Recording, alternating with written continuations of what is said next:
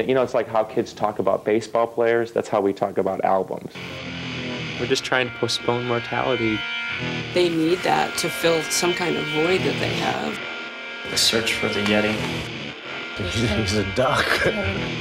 Well, don't interrupt.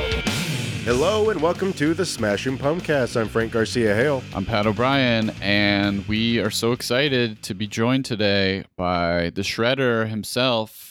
Jeff Schroeder is with us, and he was kind enough to spend some more time with us. His day off. Yeah, his day off. They're finishing out the Rock Invasion 2 tour, but yeah, we got to sit down with Jeff and talk about the tour, how it's been going, highlights, fan highlights. It was an awesome conversation, as usual. We love Jeff. But before we dive into our interview with Jeff, we just have a few Patreon members to thank. We got Justin Reeves, Joe Cruz, thank you so much, and Jeremy Price. We also want to give a big thanks to an anonymous supporter on Buy Me a Coffee for your very super duper generous donation. It really blew us away. We're so moved and grateful for it. So you know who you are. It was anonymous, but we thank you all so much. Check out our Patreon if you're so inclined.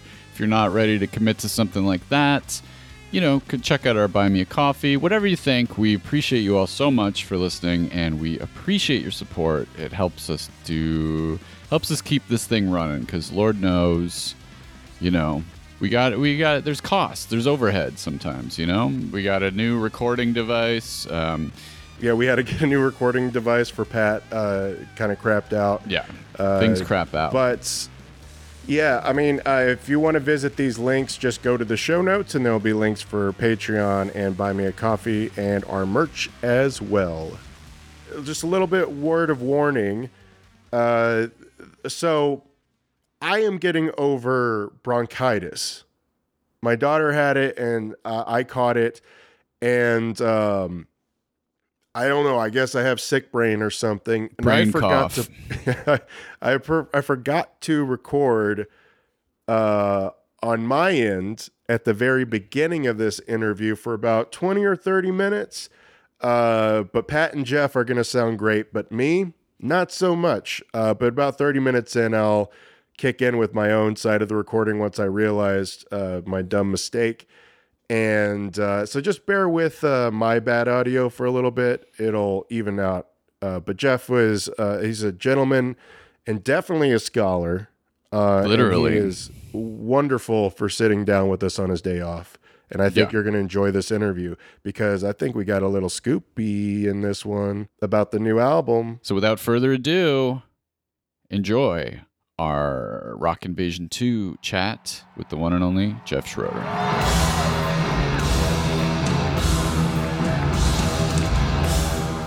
Jeff, welcome back to the Smashing Pumpcast. Yeah, happy to be back. Yeah, so where are you now, and how are you doing? I am basically at the border of Kentucky and and Ohio, in Cincinnati. But I think we're playing in technically Kentucky tomorrow. Okay, and you have two more shows? So we have Kentucky, then Columbus, Ohio, and then the festival in Peoria-esque, Illinois, somewhere. Chillicothe, Illinois, I think is what it's called, which I have no idea what, but I've been told it's near Peoria, so a few hours outside of Chicago. Okay. Do you, at this point on a tour like this, do the dates or the cities, the places start to blur together a little bit, or do you lose track of where you're going next and where you've been and all that? Yeah, absolutely. I mean, at some point, it's just one day ahead. You kind of just look at, you get we don't actually get the paper anymore, but you get the email, like the quote unquote, the day sheet. And you're like, okay, well, all right, that's where I'm going to be tomorrow. Yeah. I mean, obviously, I look at the month itinerary and I know where we're going. I look at all of it, but then sometimes in the middle of the week, I'm like, where are we going next? Because especially some of the routing on this tour, it's just been like zigzag. we crisscrossed the country already a few times. Yeah.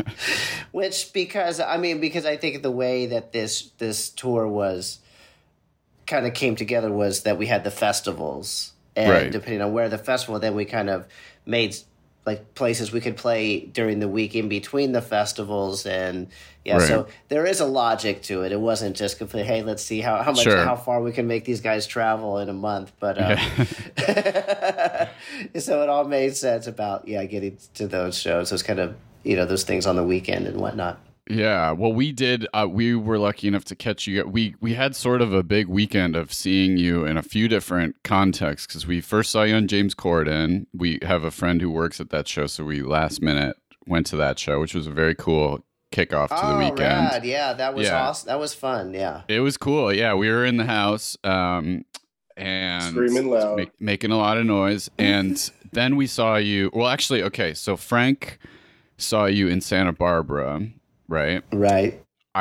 The only reason I was unable to attend was because I was seeing Sir Paul McCartney that night at the SoFi Stadium, which was amazing. So that's like the only performer I would miss you guys for. I've heard everybody that I know that's gone to see him said it's just he's incredible still, like just mind blowing, like amazing that he can still do it all. It's insane. I mean, he's pushing 80. I wept like 3 or 4 times. I mean, like a lot of like, I'm sure a lot of dads in the audience weeping of all generations. But so anyway, but just speaking of festivals, we saw you at the Redondo Beach concert, the Beach Life Festival, and we'll try to be like cool dudes and not gush too much, but it was incredible. I mean, you guys were pretty mind-blowing, and it was even more sort of just on display, I think, because of the fact that it was a festival crowd and it wasn't like all diehards necessarily. But I don't know, by the end of the show, I think everybody was kind of diehard. Like you really, like, it was totally jaw-dropping. I think you guys really just blew people away that night. It was amazing. Wow, that's it's so funny to hear because I'm on the other side of the screen, you know what I mean, and so to speak during those and this now version of the band with James back, because we started, I guess, playing, in essence, Jimmy came back for that Manson tour in 2015, and so that's 7 years since then James came back. So we've been playing with this formation now for a long time, and you kind of lose perspective a little bit in terms of, like, in my mind, I'm like, oh, that could be better, and oh wow, I wish if I had more time for the next tour, I'm gonna work on this sound some more, and all these things that I wanted, like, I hear that I'd like to improve, or maybe like, oh wow, the monitor mix is strange, but then you forget sometimes, like, wow, we actually sound pretty good. You know what I mean? Yeah. I mean, it's because for us, we don't ever rest on our laurels in that way. I mean, I really say that with all sincerity. We're always looking for ways that we can sound better, play better, improve. We're all very good listeners in that way. So we're always looking for things that we can do. So, but I mean, it's really encouraging to hear those words from you, because I know you guys have seen the band so many times and through all different iterations. And so I know it means a lot to us to hear those types of things. We really try. That's the one thing for us, the music and the musical presentation is always number one. Sure. I think the consensus is, from the people we've talked to, especially, we have a lot of listeners who just like to chat with us about the shows they just saw, or like comparing set list and whatnot. And I think the consensus is that it sounds incredible. Everybody's excited because the band sounds, in my opinion, probably the best I've heard them, the band live, I mean, I absolutely was floored by the 2018 performances, because it was great to see that production and everything. Yeah. But sound-wise, and I saw the band in 96, 2000, and, throughout that. And for me, this tour was really, or the 3 times I saw you were just like, to me, it just sounds like you're on point. It feels like the band, there's something on stage too that feels like that the other fans are noticing too. Just feels more not loose, but like it feels fun again. I don't know how to Sure. but it feels like you guys are enjoying it. I don't know.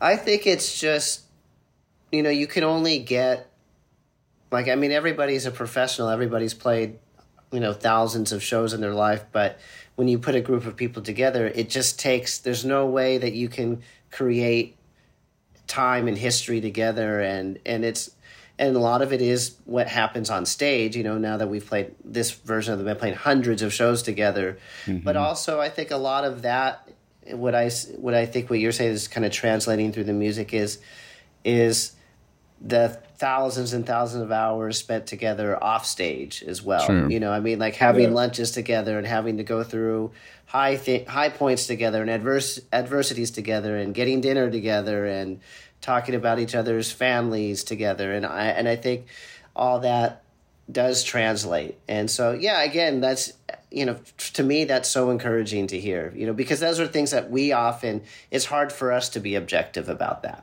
Mm-hmm. Yeah. Especially in the moment, you know what I mean? Right. Because we're I'm living in the bubble. You know what I mean? Yeah. And we're living in this kind of traveling bubble. And so you just think, hey, you know what I mean? But, so like I said, sometimes it's hard for me to think like even my own personal performance or the band performance. I mean, I know we're always good, you know what I mean? Because I know we never train wreck up there, you know what I mean? Right. So I know that, but sometimes, like I said, it's like, it's hard to be objective about like what it actually sounds like, looks like, because we're just up there playing.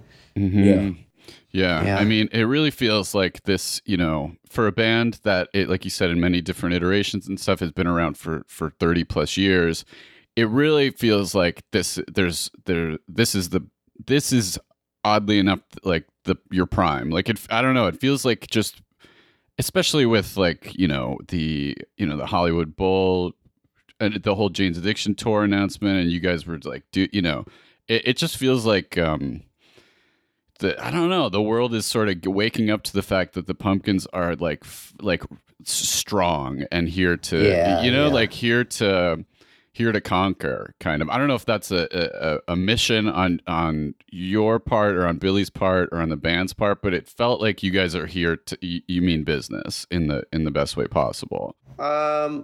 Yes and yes. You know what I mean? To answer those questions, I think that we, like I said, like we feel like that we deserve, to be, playing at the highest level possible and all that, whatever that means out there in the world of the music industry. And so we're, and we know to get those things, to reach those heights, you have to be the best, I mean, and that's a relative, that's a relative term, the best, because there's so many great artists and bands, but I think what it means and what you're saying is that we're the best version of ourselves. Yeah. The truest version of ourselves. And that makes it unique and different from the Foo Fighters or Red Hot Chili Peppers or those other bands from that era that, we're often lumped together with, and creating that distinctness, that uniqueness. And I think that's how you reach that. And because then it becomes a situation where only the Smashing Pumpkins can provide that feeling, that atmosphere, that mood. Yeah. I think that's what's happening now is people are realizing that very thing, that just how unique a band you guys are, Yeah. And, it's weird because now that I've been in this, 15, almost 16 years coming up, I can look back and, it's almost hard to admit, that I'm very thankful for this time and like, wow, so good. Such great opportunities, even every single time we're on TV and you get to do, they're like, wow, like how cool is that? Or to put your hands in the cement on the, in Hollywood, like it's something that you would never even think about as a kid. Like, wow, that could actually happen to you. And all those really nice things. And like I said, I think that we've always, the whole time I've been there, we've always tried to do our best. But sometimes you see when you're not, now in hindsight, and I no need to get like super specific, but when you realize like, wow, like we weren't even close to where we're at now, you know, but we were always trying our best, whether, you know, whatever version of the band, we're always trying to be the best, write the best songs, play the best parts. But, you know, it's like there's a certain intangible thing that happens, you know, where culture, time, history, the industry kind of starts lining up. And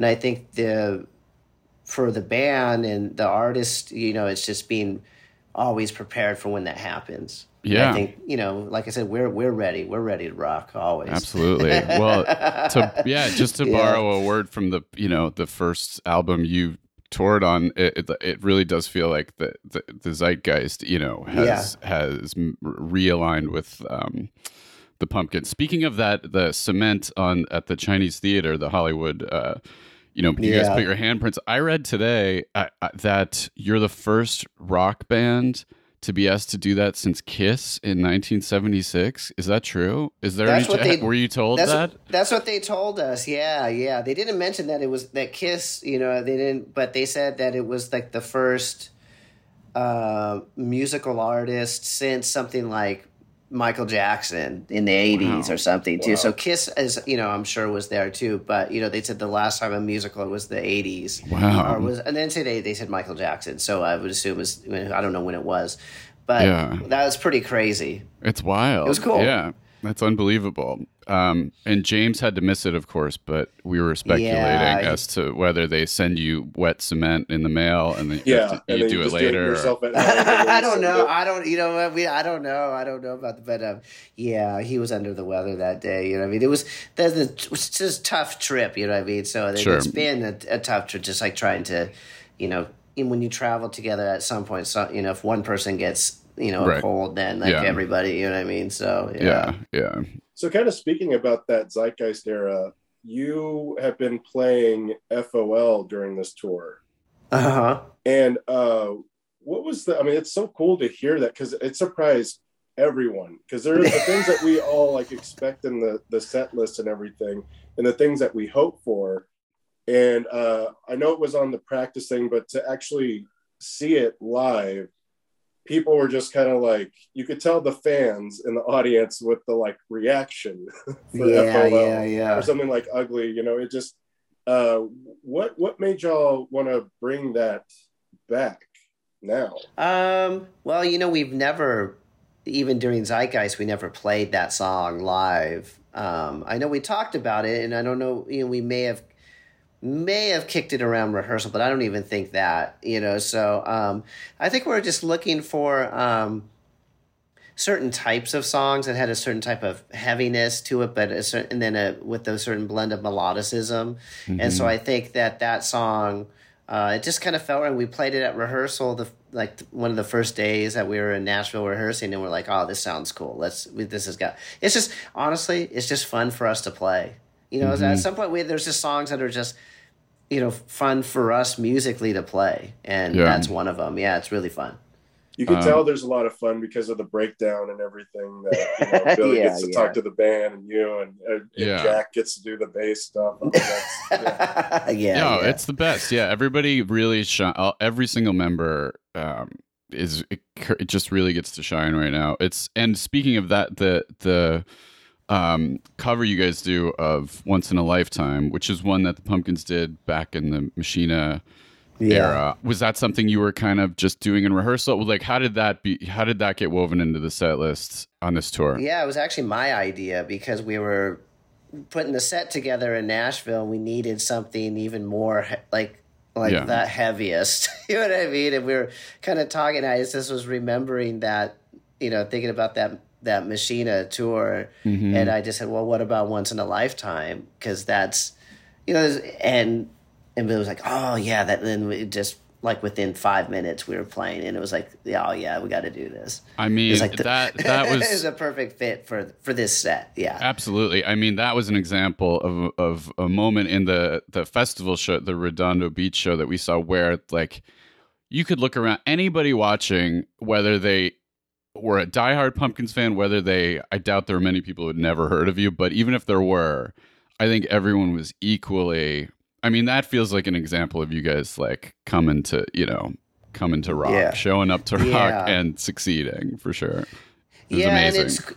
and it's cool because I think it, you know, when you're playing those types of shows where there may be like more casual fans, you know, say that that's a song that, you know, most people have heard. You know, what I mean, Yeah. they know, you know, it's food, but we're far from doing a faithful rendition of it. Yeah. You know, it's totally, you know, the deconstructed Pumpkins version of a song, and Right. so I think it kind of works because it doesn't feel like, oh, we're just throwing in a cover. Not at all. It felt so deliberate, and the fact that it was recognizable lyrically to people, you know, Yeah. but you guys really just ripped it inside out, and it was I don't know, perfect sort of centerpiece almost to these shows because there was just not an unmelted face in the crowd at that point. Yeah, no, it's super fun to play, and it, you know, I mean, because what it is it's kind of like the first half of the show leads up to that. You kind of peak at that, Right. and it's like that, and then it kind of you basically then you can kind of go into the back half of the show. Sure. And so that there's only so many musical pieces that you can do that can do such things, and you know, it would be things like United States or you know, Super things that Christ. Super Christ, yeah, exactly. That was just the song I was thinking. And we've been playing those recently, so you know, we had to you kind of got to go a little deeper into the guys, you know, and that's why I thought, I'm like, oh yeah, we got to do Once in a Lifetime. It's so cool. That was amazing. It's such good placement in the set list because, like Pat and I mean, even at the Santa Barbara show, it was cool to see the Santa Barbara show and then the Beach Life Festival show. At both shows, there's just like a focus and just everybody being like, "Holy shit!" Believe me, we love playing it. It's like that's fun. Yeah, it's fun to play. Do you guys like playing? Is there a big difference to you between the festival gigs and the regular Pumpkins shows? Does it feel different, or is it just kind of show to show? No, for sure. Festivals have their own atmosphere and Yeah. and environment, and they're just two different beasts. You Right. know what I mean? I mean, the festivals are kind of fun because it's just you never know what it's going to be like. Yeah. Because, you know, we don't sound check, or you just kind of show up, walk on stage, and you're like, all right, you know, there's, you know, Beach Life is actually fairly small, you know, I mean, like 20,000 people, but, you know, we're at Welcome to Rockville, you know, and you're like, wow, there's like 50,000 people out there or something like that. You're like, it's a lot of people, you know, so it's fun. Yeah, it's totally, I mean, that's, how can you not get energized by that? You're like, wow, this is not something you get to do every day. This is cool.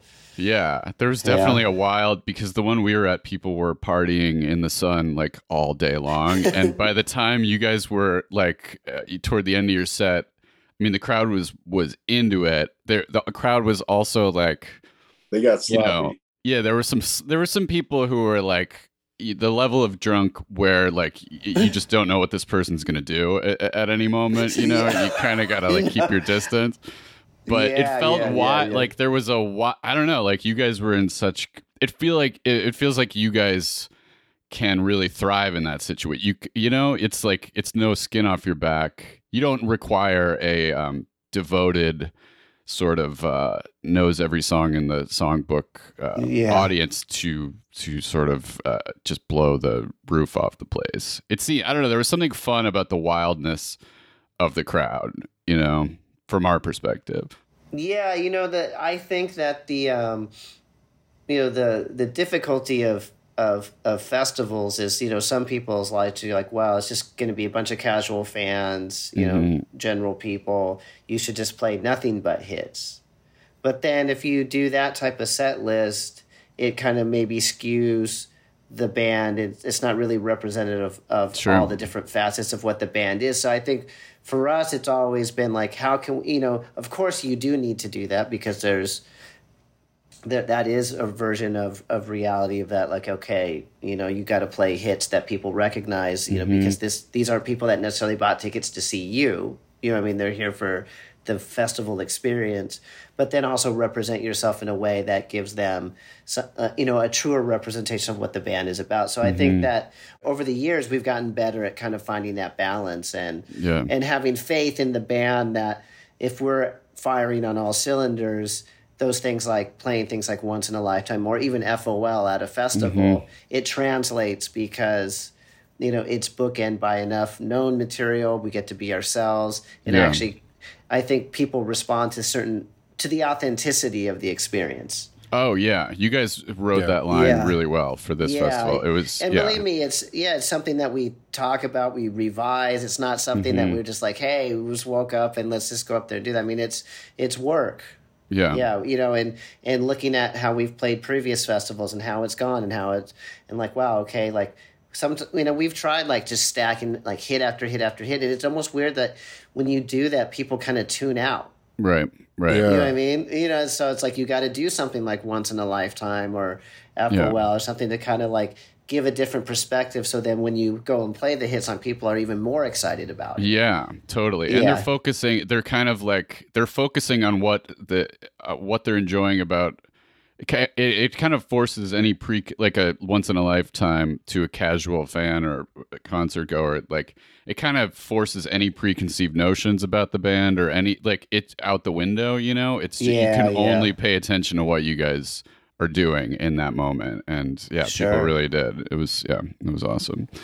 Unbelievable. So just speaking, you also you did a good amount of Sear stuff, and it was really cool. I mean, this Color of Love is a pretty big single too, but kicking it open with that felt like a really bold move, as opposed to like right into Bullet with Butterfly. I mean, it was just we won't sit here and compliment you all day, but it was that good. I mean, honestly, it was that great, mind-blowing of a show. But for for songs like Black Forest, Black Hills, and just Sear tracks, obviously you didn't get to do kind of a dedicated Sear tour because of COVID. Yeah. How does it feel to play those as opposed to older songs, or as opposed to songs you've just gotten more reps in with? Does it feel like they're starting to weave themselves kind of seamlessly into the set list? Yeah, the latter. I mean, it is kind of strange to have done an album and then not being able to do a tour around it, and kind of usually you'd have a month or 6 weeks to kind of really dig into the material and how to present it live, and and there's like technical issues with it, because like a lot of the equipment that we use on the record, we can't bring out on tour, because on tour you have to have a guitar rig or whatever can play everything from FOL to Bullet to Black Forest, but you know what I mean? So and so you're faced with those challenges of trying to figure out how to do that. And so a song like the title tracks here we've been playing actually now for a little bit of time, because we did the version over the pandemic that we did remotely, and then we played it in September, and we played Color of Love too, but on this tour we've played things like Anno Santana and Black Forest, and what else I think we've and so those tunes have taken like the first couple of weeks I felt like it felt a bit like we're still trying to figure it out, but now when we play Black Forest, it's like it's super great. Everything, it's just like it sounds great. Yeah, it's super cool. We figured out a way to play it, and James and I do this really cool guitar intro that's like for me at least like fairly improvised. I mean, I have like a certain set of but it's like just kind of sit there and create a mood for like 30 seconds to a minute, and it's just so I really love those moments, and it's fun to give. Because that's the thing is, when you record a song, it's kind of a snapshot in time, right? And then you have to play that song for the next year and a half or whatever while you usually tour on it, and and it continues to evolve. And so now those songs are. I don't know how to explain. It's like there's like the SP magnet, and as they've kind of started entering the orbit, they're a little bit unwieldy. Now like as they kind of sit in the orbit of all the other songs, they start to like the way we play, the sounds we use, the way we play the guitars and all that kind of stuff start to meld together to where it really makes sense in the set. Yeah, and so that's awesome. It's such a fantastic choice too, that particular song, especially in a set, because it gives it a different flavor.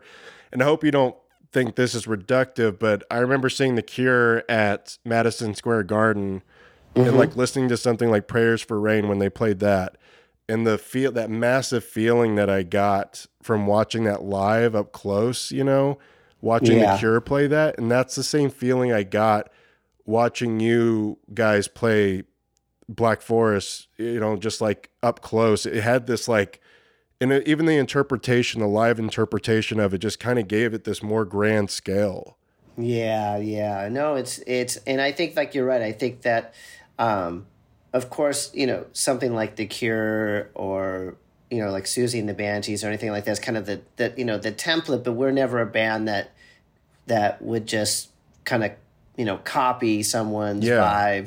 We have to always put our own spin on it. You know what I mean? And so, I think, the feeling is more important than the aesthetics. It's like kind of getting the people to have that feeling and that experience. And so like I said, those are, and especially in what's so difficult about that type of music in particular, like I said, whether it's The Cure, Susie, Joy Division, the aesthetics and getting things just right is so key, because there's a certain type of minimalism, to the play. It's not like being like heavy. Playing super heavy is a totally different set of parameters than playing something like Black Forest. And so that just takes a lot of time, and everything's got to be just right. And like from the guitar sound to the notes, like when you play it, what James plays versus what Billy, So it's, it takes a bit of work, And it's a journey that has to go from beginning to end. So you kind of have to just do it a bunch of times. And listen and kind of like, okay, be a good enough musician to where like you're playing that song on stage. You're not going to play that song again until maybe 1 or 2 nights later. And you have to remember, okay, well, last time I did this and, it kind of worked, but maybe I should try something a little bit different. And then till you find like, okay, there it is, and that I think for us, we've kind of figured, starting to figure that out. It's great. Yeah, that was such a cool example of it. Yeah, it wasn't just a matter of you even playing. I mean, you were simultaneously replicating, the feeling of the song from the album, but you weren't even. The coolest thing was how sort of gelled it felt in that particular live interpretation of it. You weren't just replicating how it sounds on the album. No, it took on its own life, which is really cool. And the vocals, obviously, Sierra and Katie's vocals on the album are such a big part of it. But you guys really, I think with guitars, kind of recreated the song, in the absence of those vocals. It was really cool moment. Are you going to probably incorporate more of those Sear songs or different Sear songs in the next tour? Or is that something you're still going to hammer out? I can just got to get through this one. No, Jeff, I want you to think about this now. I think that all I can say is probably, the tour in the fall is going to be much, not in terms of what it will look like, but in terms of like production value. Oh yeah. Well, I think we'll be closer to something like the Shiny tours where there'll be a lot more bells and whistles. So what's the set is and how it will have to be kind of predetermined, because obviously if there's going to be visuals and what we're doing now is more like an old school rock show, so we can actually play around with the set a bit. You know what I mean? Because but that tour will have to be a little more like the Shiny tour, dialed in, because of if you have high production value, it's theater. You got to kind of, you can't just be like, hey, we're going to throw this song in tonight. You know what I mean? Because it just does it. Even if you want to, it just doesn't work that way. Anymore. Yeah. Totally. Yeah. Frank was the tech guy at the theater where we met, and you teched all the shows for a long time, and that well. Like surprises are not. It's not welcome fun. or fun. No. Well, if you have video screens with content, what are you going to do? You can't. Can't have nothing. But there seems to be a lot of thought into the lighting too. I mean, I'm sorry, I'm not remembering his name, but even Luke. when he has the water bottle, testing out the lights, to make sure that it's pointed. I mean, it's really impressive. I mean, the light show. I know you say it's pretty like kind of scaled back, but even the light show is really impressive. Yeah, no, Luke, who's been our LD, he actually came on pretty early on in the Shiny tour, and he just gets the band. He totally, we trust him, and he's great. And I think I think all those things. I mean, then that's the thing is, like having a great front of house sound person who can translate, what we're doing, into basically, two massive speakers, in front of the audience, to, the lights, creating the right moods to go along with the music and all that, like having great people to do that is key. That's awesome. Do you guys? How does it? Sorry, Frank. I keep talking over you. You had something more specific. Go for it. Yeah, I was just gonna say your experience touring in these like outdoor kind of pavilions and amphitheaters. How has that experience been compared to arenas or any of these other shows that you played? Is it something that you enjoy? And I know it's kind of great for people, especially right now with pandemic still kind of being there. Yeah. It's a little bit more safer for everyone, but you also have to deal with noise ordinances like the Santa Barbara show, like it's a very strict, you have to be done at this time. Yeah, curfews and dB limits. Right. I mean? Yeah. Even indoor now to protect people's hearing, they have actually, fairly strict dB limits, but you have the time curfews, because a lot of those, somewhat like in Santa Barbara, that's a beautiful amphitheater, but there's like houses really close. Right. Yeah. I was shocked. I was shocked. Yeah. So, I love, there's something just so wonderful about playing outdoors, and it's, but then you have to deal with the elements, whether it's, humidity, rain, that kind of stuff. I mean, in all honesty, there's nothing that beats the arena show. There's just something that's like the best of all worlds when you see like a big band with great production, and, modern arenas actually, like the newer buildings sound pretty decent, compared to like what it was like in the 70s or 80s, you know what I mean? So, so there's nothing, I feel like, because once you kind of get bigger than that, it's like, that's a different experience. So I feel like, the arena show is really, those are a lot of fun. Yeah. A lot of fun. Awesome. And it's kind of like, from a work standpoint, like from like my perspective, it's great because you go to, it's like, and you do a tour like Shiny or the one we're going to do. It's what's nice is every day is almost the same, meaning that, because arenas are super similar. So like whereas now, like these venues are radically different. So the stages are different, but when like on the Shiny tour, it's like the stage is exactly the same every day. I mean, you're basically carrying your own stage around, you know what I mean? And so it's the same. You get, there's tons of dressing rooms. So if I can have my own guitar warm-up room and go play guitar all day. And, where, some of the, like now it's like we go and like, oh, like, some of these amphitheaters are super old and they have like one room, one dressing room, you know what I mean? Which is fine, but it's like, Jimmy's trying to warm up on drums, I'm trying to play guitar, James trying to play guitar. It sounds like, bad school rock, you know what I mean? You know what I mean? But, so yeah, the arena experience is to me, it's like, that's like, doesn't get any better than that. Yeah. Nice. Yeah. I mean, it doesn't get the, just to circle back to Paul McCartney, I had never seen a concert in that ginormous of a setting before, because it's like 70,000 people. Yeah, it's insane. But then, like about halfway through the show, it occurred to me like, oh, this guy knows how to work a crowd this big because he's been playing this size crowd for 50 years. And he knows how to make you feel a part of it, even though you are one of, just a staggering number of people. It's really, it's really wild. It's not easy, you know No. what I mean? It's not easy, but he's got the, but at the end of the day, it comes he's got the tunes, right? Yeah. You know what I mean? It's just like, Right. I know. Yeah. I mean, he's got the songs, to keep people captivated. Oh, absolutely. Yeah, absolutely. Well, we don't want to keep you all day, but have there been any highlights for any sort of moments or shows, or just any experiences over the last few weeks that have really stood out? I mean, it's been great.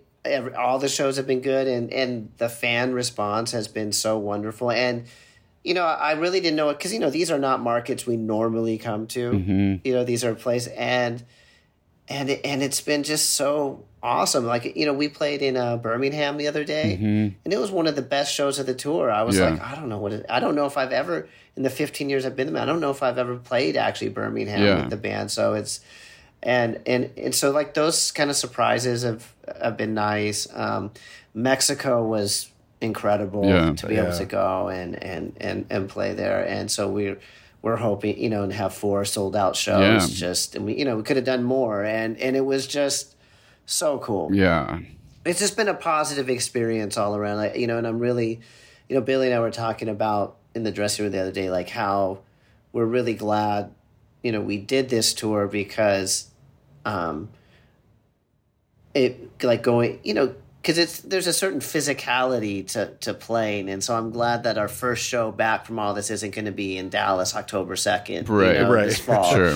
I'm really glad that we did it because we're going to be even more ready to destroy. Absolutely, Like we feel like okay, like we're just getting warmed up is kind of our vibe. Oh, so yeah. Nice. Yeah, that's so. I'm really glad we did this tour. It's been great. Oh, we're so glad we saw it. If you don't mind, if you have time, we have a few questions that people sent to us. Yeah, let's do it.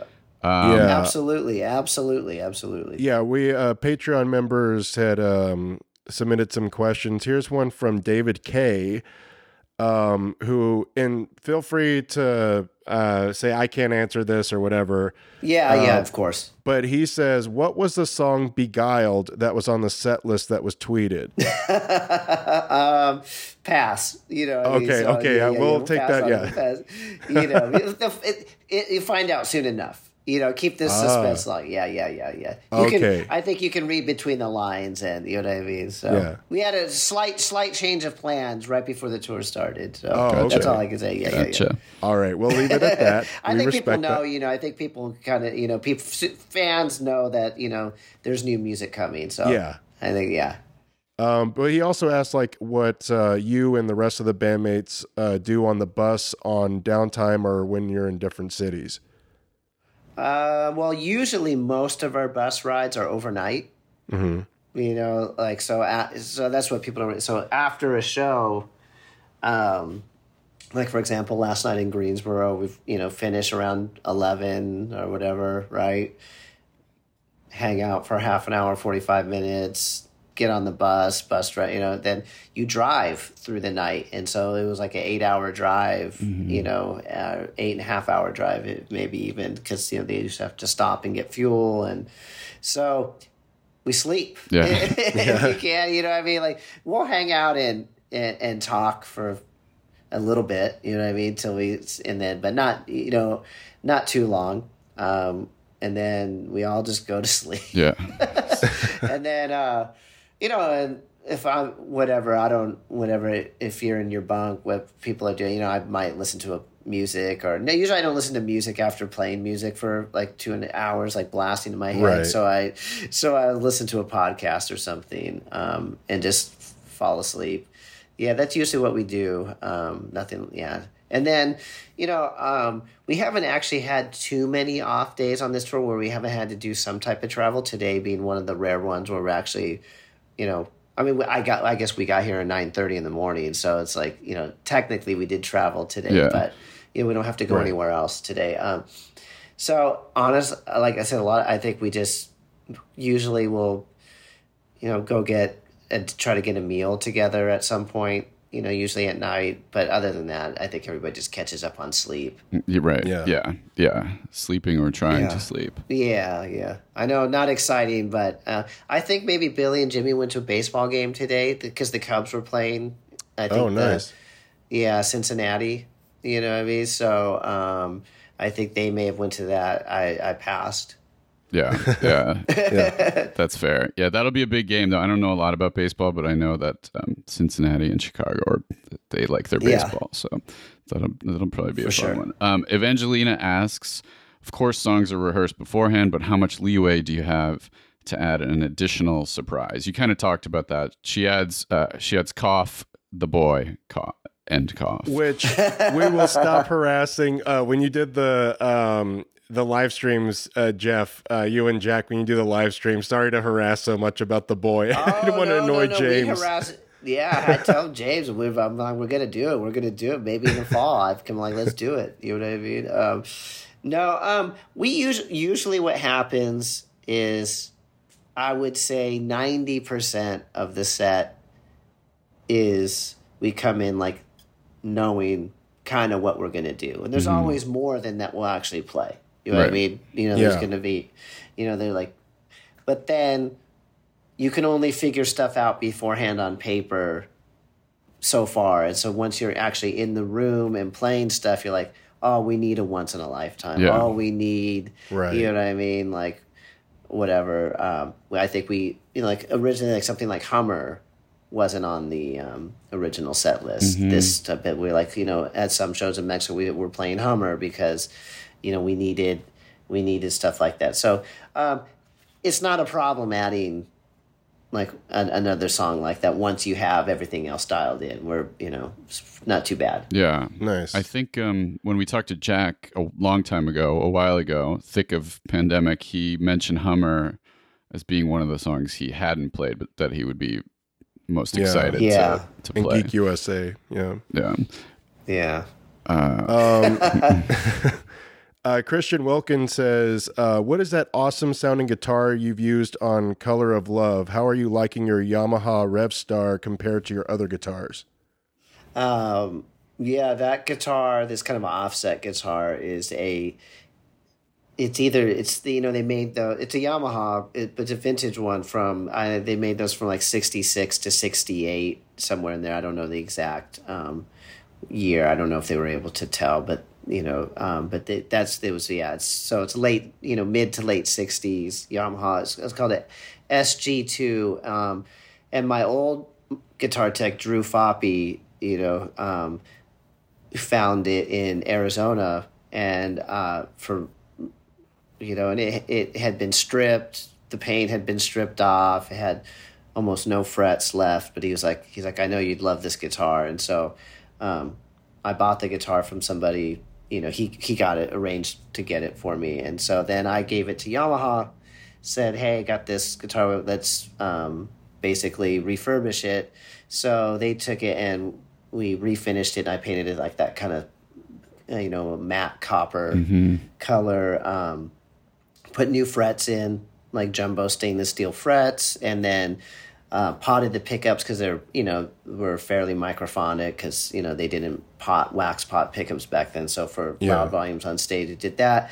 And then they had like some weird, 60s Japanese tremolo system. And so I said, I really want to use this because I want it to be very functional. So let's actually just and since we're refinishing the paint, we can put in a new tremolo system. So that was the only kind of like new thing that we put on, which is there's kind of a few different companies that are making really high-end kind of Jazz Master, Fender replacement type of tremolo system. And that one's from Descendant.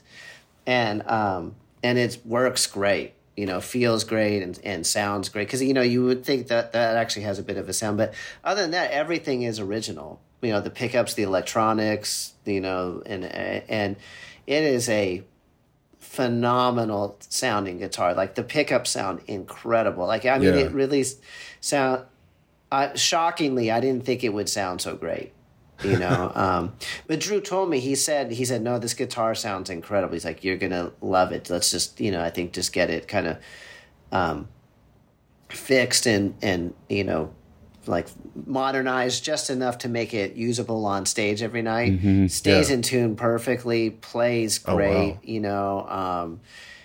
and honestly, like it's probably one of the best sounding guitars I own. You know, and it actually I have quite a few Fender Jazzmasters and Jaguars and stuff, and honestly, it's like sounds better than all of them. It's got definitely a magic thing to it, and so of course, you know, when that happens, you're like, well, I need to get another one now. So I was I have to get lucky again, and I was looking this morning, and there, you know, there's only a few. There's none on Reverb, or there's one on Reverb and a few on eBay, all from Japan, and you know the prices have gone up like crazy on those. I'm like, you know, I got this like almost like for nothing, you know, basically, because it was, like I said, it was in bad shape. It needed a lot of work, and so someone's like, I ain't get it, you know what I mean? But luckily, I can have Yamaha actually do the work. I'm very fortunate in that way. So, I love that guitar, and I've used it since I've gotten it. I've used it on a ton of sessions in LA, like bands that I'm producing and recording and playing guitar on, and it sounds. I mean, I get actually a lot of messages, and my friends tell me like, "What is that guitar?" It's like it sounds incredible, like, you know, through the PA and stuff, which is. So I've never had so many people ask me about like what a guitar is, you know, and compliment the sound. So I know it's really special. So I've been kind of trying to bug Yamaha. I'm like, maybe we should try and do a. Well, that's what I was going to say. Yeah, you know, or something. You know, like you know, try to, you know, you know, Yamaha is it's very interesting because, you know, if you notice like a lot of Japanese companies like even Roland and Boss, they don't. You know, Roland now has done more reissue stuff of old, you know, but their mentality is really like, well, no, we're designing new stuff. Why would we, you know, right. You know, why do we? That's so frustrating, though. Yeah, they're not like super into like reissuing things from their past, right? You know, and I get it, you know, because they're like, well, we're working on all this new technology and stuff, which. You know, will lead me into the new Rev Stars. So yeah, I have 2 of the new Rev Stars that just came out. They have 3 different tiers, you know what I mean? They have the Japanese made one that I think is called the Professional, and then the middle tier is called the Premier or something like that. And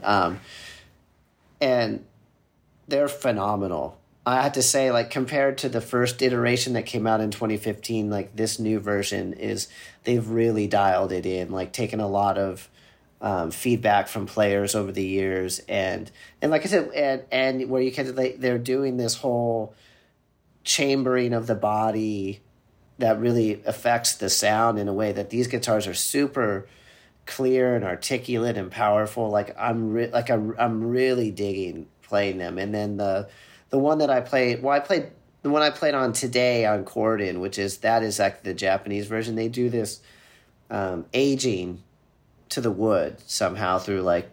They put in like some type of vibrational thing or heat. I don't know exactly how they do, but they're able to do this treatment to the wood that makes it basically it's been played for thousands and thousands of hours already. And it really does make a difference. And it has some kind of 2 types of like metal rods inside the body as well that kind of enhance the tone. And yeah, it's a phenomenal guitar. So they've really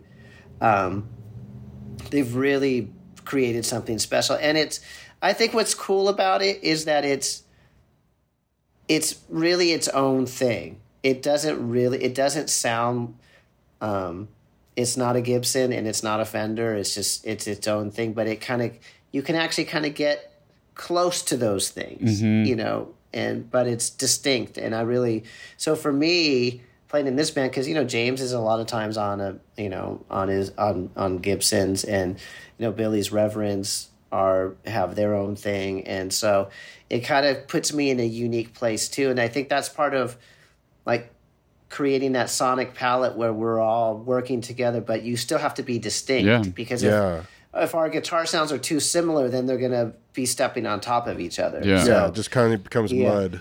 So that's what I mean, like, you know, the right guitars, right amps, all that kind of stuff. You know, I think we're just completely, you know, always very aware of all that. And so, like I said, you know, those Rev Stars, shockingly, I've been playing those a ton on this tour. I didn't think I would, because, you know, I love my Pacificas actually, and so much, you know, those are like really my tailored to the way I like to play and the way I like to feel. But I've been super impressed with these guitars, and they're both. And what I love about it is because they're 100% stock, like production guitars, not modified. I didn't change the pickups, nothing, and they sound. I don't feel like I need to do anything to them. Well, that's awesome. Which is a rarity. Yeah. Yeah. You can just take it out of box and just rock. Yeah. Yeah, it's great. You just reminded me of something that we wanted to ask about. The James Corden performance. Oh, right. You guys did a second song, and we were very psyched. We got to go. Frank and I almost missed it. We were late. We didn't know we were late, but there are all these like PAs ushering us in. We felt embarrassed, but also important because they like let us in. They're waiting for us. But and we didn't want to be like, can we sit over there in front of the band? No, we didn't want to be. Yeah, beggars couldn't be choosers about that. But it was very cool. It was very cool context to see you guys in to kick off. Seeing you do a full show. But you did a second song, Ugly, which I think somebody mentioned it was going to be for a different TV show or something. We just were curious if they told you like where that was going to live. I was told, we were told that it was for like online only. Oh, okay. Okay. So maybe somehow at some point they put it on their YouTube channel or the show. I don't know. I mean, that it was supposed to be online. So it hasn't come out yet. So then it might have now. We haven't. We were just curious because I thought I heard a producer say like, and then they're going to do another song which will air on a different show or something. I don't know if it was going to be on like some other CBS. Maybe, but I thought maybe they'll use it on a different James Corden show if they don't have a musical guest. Right, I don't know. Actually, I thought I was told it was for online only. Yeah. Okay. It was a cool choice. We had no idea what you guys were going to play with either song, and we were pleasantly digging both of them. Jeff, Michael P. asks, with the Rock Invasion 2 tour ending soon and with the Jane's Addiction tour not starting until the fall, what will you be doing during the summer, during the interim?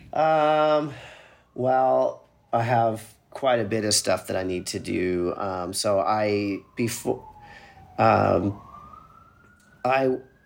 produced 2 songs on this record by my friend Talene Kali, Kali is her last name. And so her record is going to be coming out, and so I'm going to help her promote that. She put out a single to kind of promote it on her crowdfunding campaign, but the first official single will be coming out in the summer. So we're going to, I think we talked about doing a video, I'd cameo in her video for that and stuff. So when I get back, she wants to do that. But the song, I'm trying to remember if she changed the title of it because, it had the working title, but I can't, I think it's called. I think she changed it to "Last Lovers on Earth" or something like that. But it came out. It came out so good. I'm like super proud of the work we did together, and I'm proud of the production work that I did and the guitar playing. It's very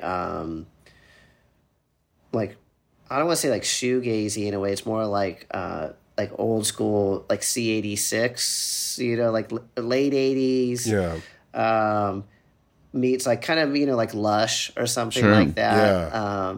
And it just came out cool, and I really love, like the guitar work I did on it is cool. It's like almost like Lush meets like the Yardbirds or something like that. So almost like so a lot of like chimey 12 string, and then that new Yamaha, the SG2, is all over that track. And so that then I started I'm working with another band in LA called Living More, and they're cool. And so we're actually doing their whole record. Cool. And so we got about halfway done before I had to leave, and they're interesting because it's, I think at their core, there's, they're like a folk duo, but they kind of do alternative music. And so they kind of write their songs in that way. And so we've taken those kind of more acoustic based songs and turned them into like alternative indie rock songs. Yeah. And so that's been really fun. And so like I said, we're halfway, so I got to pick that up when I get back. And then I have to finish my own EP as well. So I have that to do as well. So I have a ton of stuff to do. Sounds like when I get back. Yeah. That's awesome. So it's going to be busy summer. Yeah. You know, it's going to be September and have to roll into rehearsal before I know it. So I'm actually going to try it though. You know, I'm actually going to try and take some time off as soon as I get back. Like I'm going to kind of check out for a couple weeks and not be available for any, you know, because this tour has been, I think all of us are pretty like not fried from the music, but just fried for like the travel has been pretty intense. Yeah. You know, like you look at it on paper and you're like, oh, it's not too bad, but like not until you do it, you're like, oh man, there's been a lot of overnight drives, and those overnight drives are just tough because you get broken sleep. Oh yeah, for sure. Yeah, absolutely. Ugh. Yeah, if I have to take one red eye to the East Coast, I'm screwed like all week. You know, like, and I'm not. And that's just visiting my parents. You know, it's like not performing for throngs. Yeah, well, and some days I'm like, man, like great, I have a day off. I'm going to do this and this and this and this, and I'm going to catch up on this, and then I'm get in bed. I'm just going to sleep. Yeah. Sometimes that's the best thing to do. Yeah. Oh, speaking of kind of the craziness of the tour, I know Track Fade asked about the storm that shortened your show. At what show was that? It was Memphis. Memphis, yes. So, like, what was the feeling on that? Like, what was that like having to kind of wait in the wings? It seems like 3 years ago. I know, right? That was like, I think that was the first show. Yeah, that's right. That was like that. It was more like the feeling was like, wow, is this what this tour is going to be like? It was. Well, it was just crazy because like, we're there, and then our tour manager comes and goes, show's canceled. There's going to be lightning. They're going to clear they got to clear the whole festival. They're going to call the show now.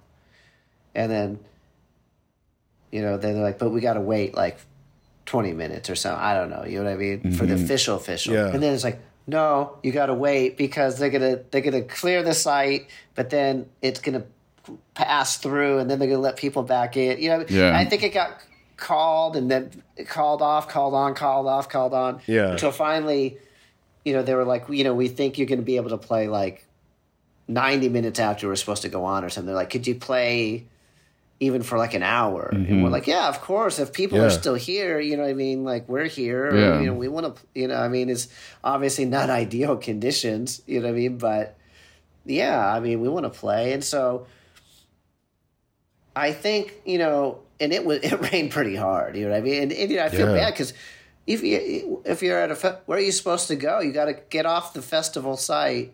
Where are you supposed to go? So I think a lot of people did leave, but I'd say about, I don't know, 6,000 or 7,000 people stuck around, and we're like, heck yeah, we're gonna play for you guys, And so I think those people were super jacked, we're super thankful that we stuck around, and we're like, hey, we'll play. Yeah, probably wound up feeling like special in its own way, it's through circumstance, kind of a special night. Have you had to deal with that before?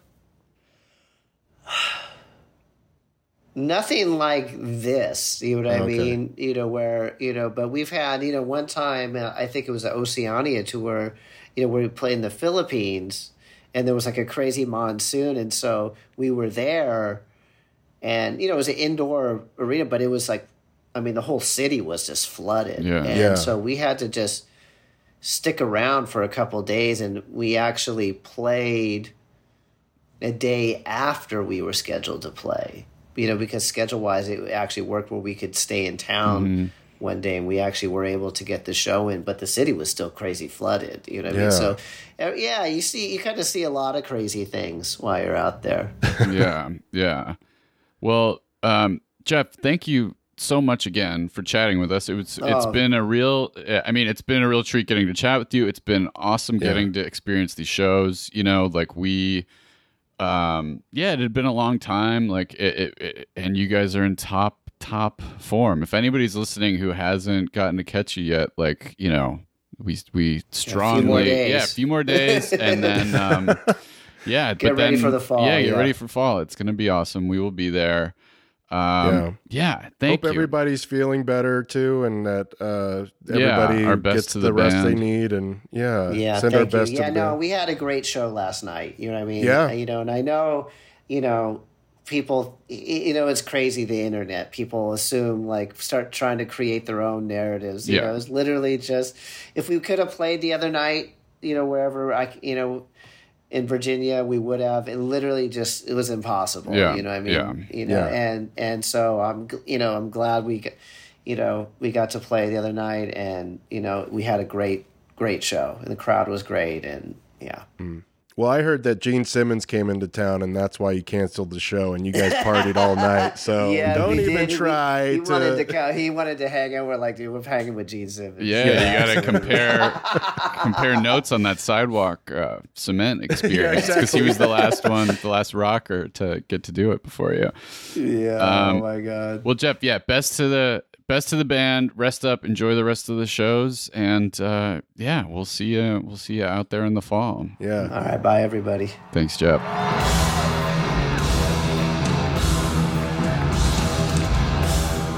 What a mensch. Total mensch. What can you say? It was so cool to get to chat with Jeff again. We got to chat with him a couple times recently.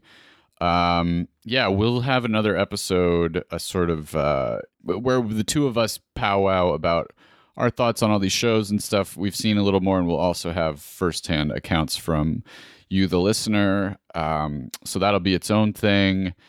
So stay tuned for that. But if you happen to be at one of these shows and you want to share your experience, send us an audio file of yourself talking about it, or you could type it up if you don't want to do that. But we're going to stitch those into their own episode where Frank and I also give our kind of, our full recap of the shows and overall thoughts and everything. So if you want to submit, you can send an email to thesmashingpumpcast@gmail.com.